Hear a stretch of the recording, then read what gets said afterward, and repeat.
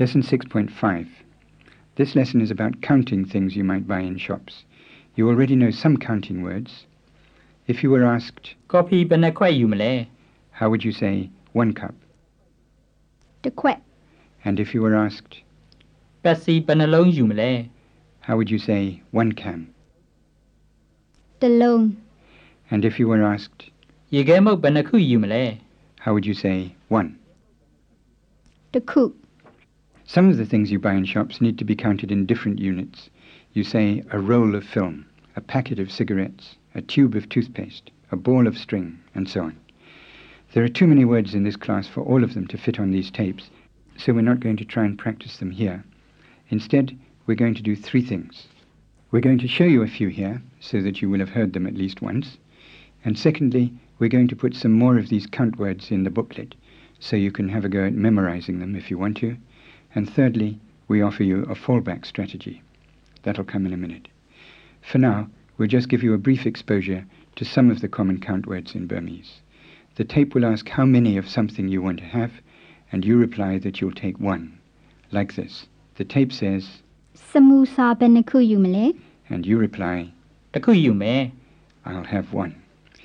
You always know what counting word to use in your answer because the tape has used it already in the question. Off we go then, still in lesson 6.5. Suppose you're buying plasters or band-aids. They come in packets. ပလတ်စတာဘယ်နှဘူးယူမလဲ တစ်ဘူးယူမယ် Cigarettes are the same. စီဂရက်ဘယ်နှဘူးယူမလဲ တစ်ဘူးယူမယ် Boo is also used for cans or other containers. So sometimes people ask, ဘီယာဘယ်နှဘူးယူမလဲ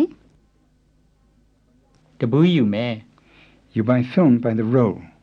ပလင်ဘယ်နှလိပ်ယူမလဲ တစ်လိပ်ယူမယ် Sellotape or scotch tape comes in a coil. ဆယ်လိုတိတ်ဘယ်နှခွေယူမလဲ တစ်ခွေယူမယ် When you're buying postcards, you use a word you know already, the word for unit or item. ပို့စ်ကတ်ဘယ်နှခုယူမလဲ တစ်ခုယူမယ် You know how to count cans or bottles of drinks by the loan. Quite a few other things are counted as loan too. Most of them are rounded or container-like. Try these. Here's a handbag. ပိုက်ဆံအိတ်ဘယ်နှလုံးယူမလဲ တစ်လုံးယူမယ် And a shoulder bag. လွယ်အိတ်ဘယ်နှလုံးယူမလဲ တစ်လုံးယူမယ် And an envelope. In Burmese it's called a letter bag. စာအိတ်ဘယ်နှလုံးယူမလဲ တစ်လုံးယူမယ် And a hat. It's not actually called a head bag, but you could claim that hats are a bit bag-like. အုတ်ထုပ်ဘယ်နှလုံးယူမလဲ တစ်လုံးယူမယ် Now, I don't think you should expect to memorize all of those count words at one sitting. If you can remember some of them when you need them, well and good. But if you don't, here's a fallback strategy. Almost everything can be counted as ku, like samosas and dumplings and all those things. So if a shopkeeper was about to hand you 1 envelope and you wanted 6, you could say, 6ခုယူမယ် counting them as ku rather than the usual count word, which is loan. And the same goes for films, batteries, bags, packets, and all sorts of things. It's not totally accurate to count them as ku, but it's perfectly intelligible and certainly not disastrously wrong. Finally, if in the stress of the moment you can't even remember ku, there's a second fallback strategy. You can just say the number by itself, thong, or ku, or sechao, or whatever it happens to be.